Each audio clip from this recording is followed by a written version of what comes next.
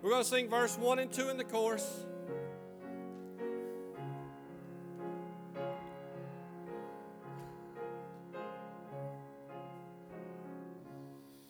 The first Noel the angel did say was to certain poor shepherds in fields as they lay, in fields where they lay keeping their sheep on a cold winter's night that was so deep for all to see. There was a star shining in the east beyond them far, and to the earth it gave great light, and so it continued both day and night. Noel, Noel, Noel, Noel, born is the King of Israel, and by the light of that same star, the wise men came from country far to seek for a king was their intent, and to follow the star wherever it went. Then let us all with one accord sing praises to our heavenly Lord, who hath made heaven and earth of naught, and with his blood mankind hath bought. Noel, Noel, Noel, Noel, born is the King of Israel.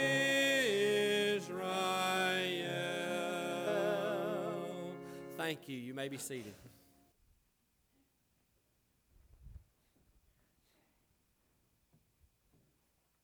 Thank you, Vance. I always enjoy singing the Christmas carols. I don't know about everybody else, but one of the things I look forward to is getting to sing those Christmas carols. Psalm 119, if you have your Bible, Psalm 119 is where you can go. Your Bible, or if you've got the Bible on an iPad or an iPhone or whatever, get it open to Psalm 119. We're going to our last section, our last 8 verses of this today. I'm going to take a moment. I appreciate putting the offering right in front of me. You know, that's quite a motivation to preach. I don't know if it's that a motivation to preach well or preach short or preach long. I'm not sure. I'm going to put it over here. I don't want to start taking dollar bills and stuffing them in my pants or anything. But anyway, you know, the Christian life is a little odd, a little different from most other aspects of life.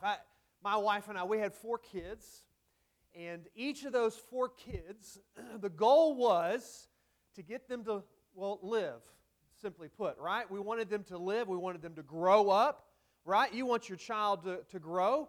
You feed it milk. You change those diapers. You get it to grow. Then, right, at some point, you're hoping it'll start moving around on its own. It'll start walking as the years go by. Don't you try to get that child as independent of you as possible? Nobody wants to have an 18-year-old that you're holding on your hip or carrying in a little carrier like that, Megan. I mean, nobody, right? For the most part, we don't want that. We want our kids to grow up. And in most other aspects of life, that is the point. We want to get them to, you know, whether it's a business, if you're an employee, manager type relationship, your point or your goal as a manager is to get your employees to a point where they can do their job without your constant supervision. You want them to be independent of you overlooking them all the time, right? Or, every aspect, there's something like that. Whether it's philosophy, whether it's education, whether it's a vocation, the goal, the point is to get them as independent as possible. They can work on their own, do life on their own, and that's how progress is often measured.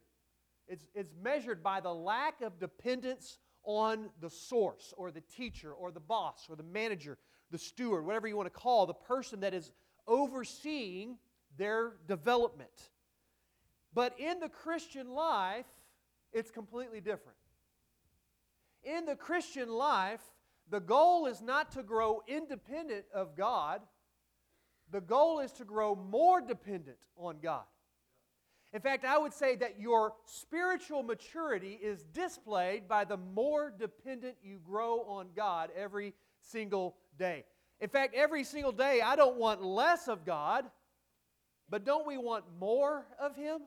More of His impact, more of His insight into our life, more of His leadership. The deeper I grow in my relationship with Christ, the deeper I want to lean dependently on God, on Christ, on the presence and the indwelling Holy Spirit to lead me every moment of my life. I don't need less of Him. I find I need more and more and more of Him. For 22 weeks, we've been in one chapter of the Bible. That just confounds me when I think about it. 22 sermons, one chapter of the Bible. And some of you are probably like, is this ever going to end, right? I mean, there's 66 books in the Bible, Brother Brian. Can't you go somewhere else? And I know how you feel because there's a part of me that was like, okay, maybe I bit off a little more than I could chew. But I can't deny what I felt like the Lord was telling me to do. Because I feel like each week, even though each section of this awesome chapter of God's Word, even though there were similar themes of the importance of God's Word in our life, I feel like each similar theme, there was a separate and an independent part of the psalmist trying to say, I need you, God, in my life in this area. And my question is, as we walked through this chapter, did we take the opportunity to look at that and say, God, I need to be more dependent on you in this area? Whether it's your Scripture, whether it's your Word, whether it's in trials, whether it's afflictions, whether it's oppositions, whatever it is that I'm facing, I need to be more dependent on you. And that's what we're going to look at this morning. It's kind of this final section, this final moment where the author, the psalmist, who we've kind of toyed around with the idea, was this David? It probably was. But we see him growing in this dependence, this idea of depending on God. And there's 4 areas of his life I want to just point out to you of dependence that the psalmist has grown in needing in his life. Let's look at Psalm 119. We're just going to look at it in 4 sections of this last 8 verses. Starting in verse 169. Let's look at those first 2 verses. He says, "Let my cry come before you, O Lord. Give me understanding according to your word. Let my supplication come before you. Deliver me according to your word." If there's 4 areas of dependence through this 8 verses I want to point out to you, the first area is this, that the psalmist has gained, that growth in his life, he's realized how dependent he is first in his prayer. He is dependent on the Lord, he's dependent on God's word in his prayers. These 2 verses, verse 169 and verse 170, they start out with 2 different words that the Hebrew language would use for prayer. In verse 169, the word we translate, "let me cry," is not a word that refers to weeping. It's not a word that refers to despair. Instead, this word, "let me cry," is often it is used as a word of acclamation, a shout of joy even sometimes. It's determined by its context. In this particular instance, the translators, the people who were looking at the original Hebrew, thought that it had to do with despair perhaps. And so they said, "let me cry. Let me cry." It's a desperate plea, though, for help. Again, he's not crying, he's not weeping, he's not in despair, but he is desperate. He is desperately in need of God's help. Its use is always in regard to directing the prayer, the cry, the shout of acclamation, whatever it is, to one person, to God. You see, he's saying, I'm directing myself to the only hearer, the only responder to my prayers. And then in verse 170, the word that is translated supplication is one more commonly used for prayers. Now, we don't use it in our language every day, right? I mean, when was the last time you said, "Child, make supplication of what you want from me"? The idea, though, is you ask for supplies to your needs. That's what the psalmist is saying. I'm making supplication. I'm directing my needs to God. It's a word that refers to making request. It implies that the one making the supplication for asking for their needs to be supplied realizes this: the only hope for their needs to be met is for divine intervention. I direct my supplication, I direct my cries to one source because He is the only one who can do anything about anything. You know, the true prayer is the recognition that God is the only hope in every situation. But in our prayers, this is only a portion of the total dependence. Dependent on His prayer. Dependence on God is manifested by how much we go to Him in prayer. It's not just that we pray to Him, but it's how much we go to Him in prayer. I'm reminded of a theologian who said, "I'm very busy today. I have much to accomplish. And for this reason, I must spend at least 3 hours in prayer before my day gets started." We might tend to think the opposite, wouldn't we? I've got much to do today. I have much to accomplish, and for that reason, I'm going to have to forego prayer and get going on my daily schedule. I've got to get those check marks in the box and accomplish what I need to accomplish. But spiritual growth is displayed when we recognize our dependence in our prayers to God to even accomplish anything in the day. It's displayed when we recognize the need to eliminate something else from our life in order to make time to spend in prayer. I've got much to accomplish. For that reason, I'm turning off the TV so I can spend time in prayer. I have much to accomplish, and for that reason, I'm logging off of Facebook so I can spend time in prayer. I have much to get done today, therefore I'm putting down this book that is really intriguing, and instead I'm spending time in prayer. Or if you're driving down the road, you're saying, I've got much to do today, I'm going to turn off the radio, stop listening to sports radio or whatever it is, and instead spend that time in prayer. But it's not just spending the time in prayer that demonstrates our dependence. You see, at the end of both of these verses, the psalmist makes a statement. What does he say? He says, "Give me understanding according to your word." And then he says it again at the end of verse 170. He says, deliver me according to your word. You see, the answer to both of his prayer requests is simply this: according to your word. According to you. According to what you say is best. There are many purposes for us to spend time in prayer. Prayer is an act of worship, so we should pray for the simple act of worshiping God. Prayer also opens communication with God, for God to speak to us and us to speak to God. But prayer also causes our wills to be molded to His will. And essentially what the psalmist is saying is, I am dependent on Him in my prayer to the point that I say, not my will, O Lord, but Thy will be done. Does that sound familiar? Not my will, but Thy will be done. Jesus said it in the Garden of Gethsemane when He was praying. Dependence in His prayer looks like saying, God, I know what I want. Give me what I need. Because You know better than anyone else. When I was fresh out of college, I just earned my bachelor's degree. The very next day, I got married. Happily. Ever since, 19 years. But I was desperate for a job. I mean, I had this degree, I had this wife, I needed a job, a full-time job. All I had was a job at FedEx shuffling boxes. Made pretty good money for a college student, but not very good money as a graduate of college and a husband now. And so I was desperate to get into ministry. I knew I was called into ministry, and I sent out resumes and this, that, and this church gave me a call. And we went down and we interviewed, and man, it was a big church. I was desperate. We didn't spend a lot of time in prayer. We looked at the salary, we looked at the church, we looked at it was in Austin. You know, we're young. We're like, hey, this is going to be fun. And off we went. And for the next year and a half, we had so much turmoil in our life because of some theological differences. You know, they didn't necessarily believe everything that the Bible said was true. That was kind of a big thing for me. They didn't believe that Jesus was the only way of salvation. That was kind of a big thing for me.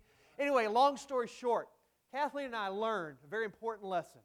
We learned to pray this: God, not our will, but your will be done.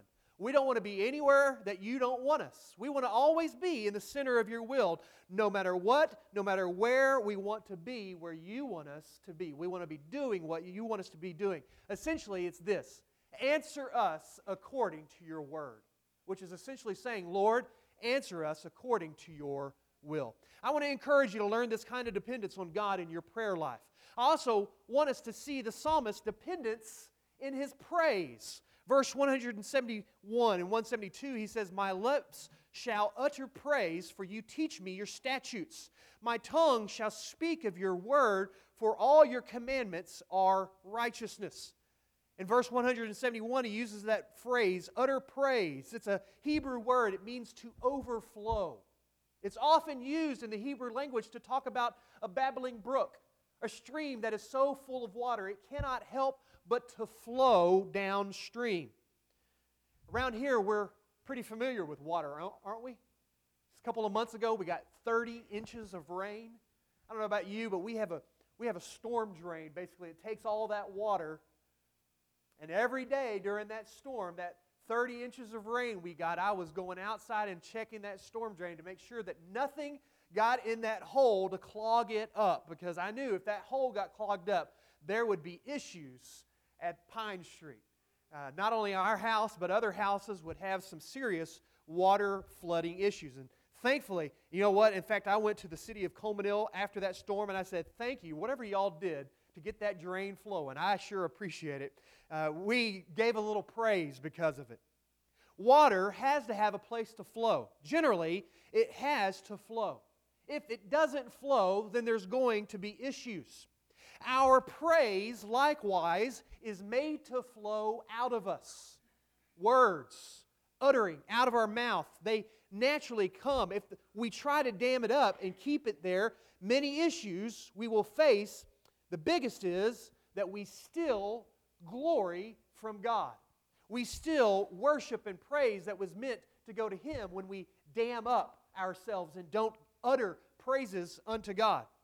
And this is what verse 172 continues, essentially says when he says, my tongue shall speak of your word. What he essentially is saying is, I'm going to testify. What is going to utter out of my mouth, what is going to overflow out of my heart is the testimony of what your word has done for me. I can't help it. Giving testimony of what God has done, giving testimony of what God has done through His Word in our lives. And listen, I'm not getting these mixed up. I'm not worshiping this book as God. But understand, what we hold in our hands is a written revelation of God to mankind. We have in our hands the will of God poured out for mankind. And so we can know God through knowing His Word. The reason, though, we are so alienated from this concept is because we have alienated ourselves from the Word of God. We don't dig in it. We don't spend time in it. We don't study it like we need to. Instead of getting that daily dose of devotional reading for our dependence on God, we go to everything else, or maybe we read one little verse and we read somebody else's devotional thoughts, and that's that. Or maybe we don't even do that. Let me ask you, do you have a recent testimony of how God's Word changed you? Do you have a recent testimony that you could share of how reading God's Word grew you somewhere in your life? Do you have a recent testimony, a praise you can give of how God's Word answered a question you were having, or maybe a trouble or a trial you were facing, how God's Word helped you through that? If not, that may mean you need to spend a little more time in God's Word and a little less time on Facebook or watching TV or reading your soap opera or whatever else, right? I suggest you find time to put yourself into the clutches of God's love and enwrap you, and spend less time doing other things. Spend more time in God's Word. I want you to think about what comes out of your mouth. What do you talk about? You see, what comes out of our mouth essentially is what we are giving praise to. What comes out of our mouth is the overflow of our heart. What do you testify about when you sit down to talk about somebody or talk about to somebody? Maybe that's what you talk about. When you sit down to talk to somebody, you end up talking about somebody. Or do you sit around and talk about sports, your favorite sports team or your least favorite sports team? Do you sit around and talk about hunting, your physical pains, your bathroom issues? Speaking of a babbling brook that overflows, right? What do you have flowing out of your mouth? I have a friend who made this statement that I thought was very poignant with this message. He said, I find when that I spend less time with Jesus privately, I have less to tell about Him publicly. That should be up on the screen, right? Yeah. I find that when I spend less time with Jesus privately, I have less to tell about Him publicly. If the Word of God is not overflowing out of your mouth, it may mean that you've not spent any time with Him privately. The psalmist doesn't want to give glory to anything else except the Word of God, because giving glory to God is a natural overflow of spending time in the Word of God. And he is desperately in need of that. He recognizes it. I don't want anything to come out of my mouth that isn't from your Word, Lord. We are also to be dependent on God's Word for our praise, for what comes out of our mouth. We are in desperate need of God to change the words that spill from our lips. And if we have words of hate, let God's Word change it to words of love and words of compassion and words of mercy. Number 3, verse 173 through 175. Got to keep moving.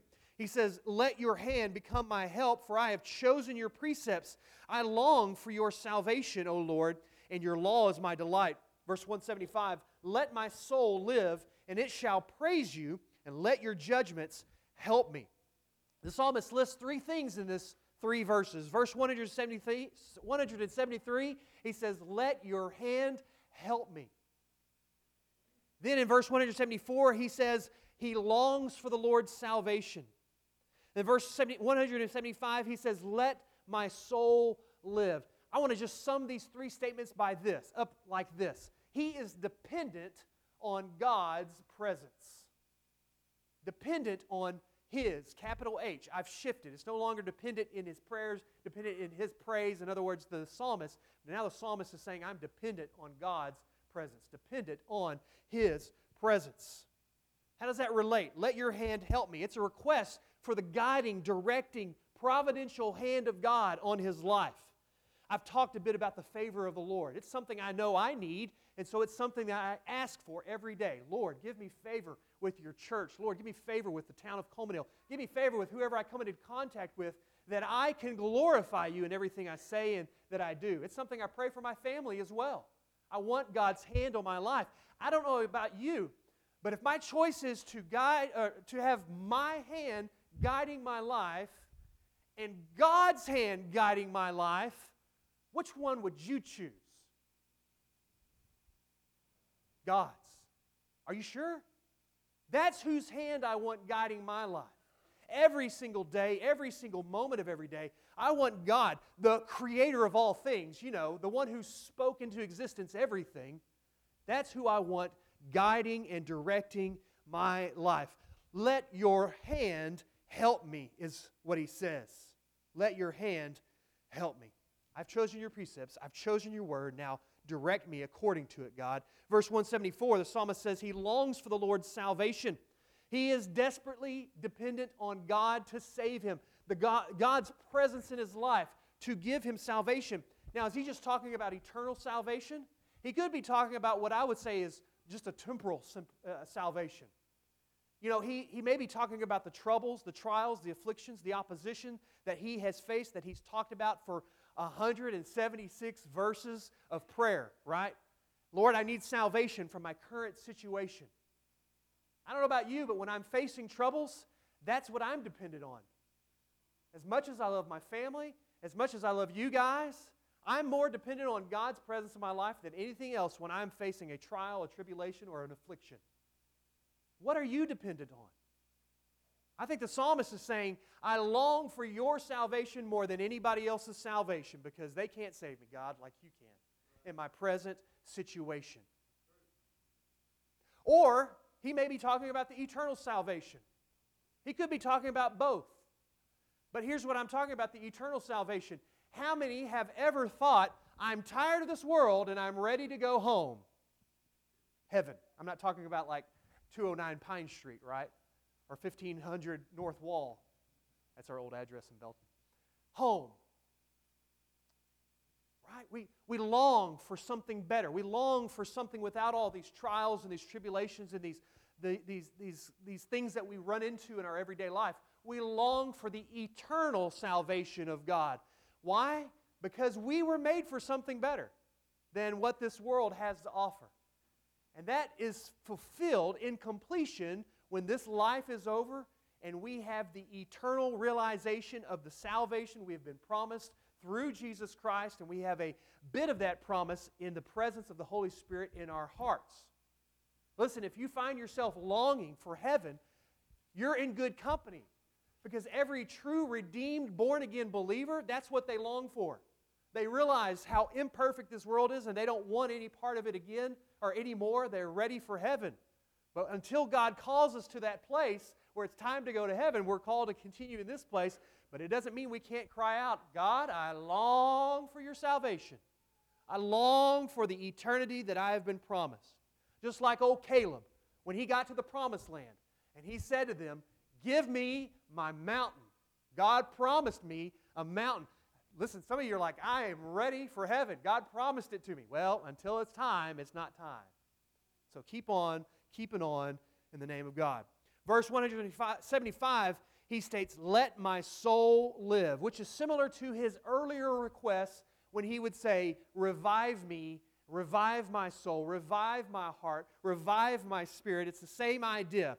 He realizes that the presence of God will revitalize him. But without the presence of God, there's no revitalization. There's no revival in his heart. There's no joy, there's no hope, there's no grace, there's no mercy apart from the Lord. And recognizing this, he cries out for it. Bring me life. Set my soul, or let my soul live, and it shall praise you, and let your judgments help me. He wants more than anything for God's presence in his life. Is this unique?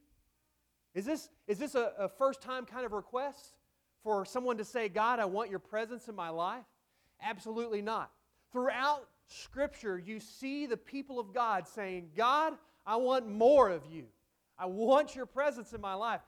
I'm going to give you some scriptures to go look up. In Exodus 33:18, Moses, he's been spending so much time with God. The Bible says he spoke to God face to face as a friend. And yet in Exodus 33:18, we see Moses make this request of God. In the midst of a conversation with God, he says, God, show me your glory. Which essentially means this, God, I want to see your face. It's not enough that I get to talk to you. It's not enough that you and I spend time together. I speak to you like no man has ever spoken to you. God, I want to see you. I want to see your face. Show me your glory. Of course, God says you can't see my face. No one can see my face and live. But stand against the rock. I'll come by. I'll cover your face, and you can see my backside, essentially. But that's what Moses' request is. I want to see you. I want more. I want more of you. David, the probable author of this Psalm 119, he states somewhere else, Psalm 27:4, he says, one thing have I asked of the Lord, that will I seek after, that I may dwell in the house of the Lord all the days of my life, to gaze upon the beauty of the Lord and to inquire in His temple. Essentially, he's saying, if there's one thing I could ask, it's to spend time with God. to be in His presence more than anything else. You can have your ruby, you can have your gold, you can have your precious stuff. Give me God. Give me God. Give me God's presence. John the Baptist, in John chapter 3, verse 30, he says, God must increase, I must decrease. Or how about Paul in Philippians chapter 3, verse 8? He says, indeed, I count everything as loss because of the surpassing worth of knowing Christ, Jesus my Lord. And then later in verse 10, he says, I want to know Christ and the power of His resurrection. One of the most influential leaders in the New Testament. I was talking in our Sunday school class. This guy wrote 13 books of the New Testament. And yet here he is saying, proclaiming, I want to know Christ. What, Paul? You don't know Him? No. What he's really saying is, I want more. I want His presence. I want more of it. I don't want a moment of my life not in His presence. I am desperately dependent on His presence in my life. It's hard to be dependent on His presence, though, if we're doing things that we would not want Him to see. Are you dependent on His presence? Reminds me of an old hymn we sing sometimes. The verses go like this. They're repetitive. So let me just say the one line. It says, in the morning when I rise, dark midnight was my cry. Just about the break of day, oh, when I come to die, give me Jesus. You may have all this world, but give me Jesus. I am dependent and desperately in need of as much of His presence as I can get in my life, every moment of every day. Like that old other hymn says, I need Thee every hour. O Lord, I need Thee. Finally, I can't think of a better verse for this chapter to end on than verse 176. He says, I have gone astray like a lost sheep. Seek your servant, for I do not forget your commandments. The final thought here is that he is dependent on His pursuit. Capital H. So I'm talking about God. The psalmist is dependent on God's pursuit of him. At first we might read this verse and think, well, the psalmist is ending with a confessional, right? He's fallen away. He's strayed away from God's plan for his life. After 176 verses of prayer to God about God's Word, you'd think he was a little more able to walk the straight and narrow, right? And to go right back into sin, or go right back into being a strayed, lost sheep. But I wonder who in here can relate to this thought, that at your most devoted moment in your life, the most spiritual growth or maturity or whatever you want to call it, there is that moment where the temptation comes and you give in. You see, what the psalmist is really saying is that he is utterly hopeless without God's pursuit. That's why he says, seek me. Like a lost sheep, I've gone astray, seek me. And so he's not so much making an admission of a current sin in his life. He's not saying, well, I sinned again, God, come find me. As much as he's making an admission of his dependence on God's pursuit of him. Because what Scripture teaches is that on our own, we are utterly incapable of finding salvation, of confessing Jesus as Lord, of proclaiming Him as the Lord of our life. You remember when Peter makes that wonderful proclamation. Jesus says, who do you say I am? And Peter says, you are the Christ, the Son of the living God. Remember what Jesus said to him? Blessed are you, Peter, because man did not reveal this to you. Knowledge did not reveal this to you. God revealed this to you. It was a proclamation that realizing God had pursued him. Instead, what Scripture teaches is that while we were still sinners, Christ died for us. That left to our own accord, we would gladly choose sin.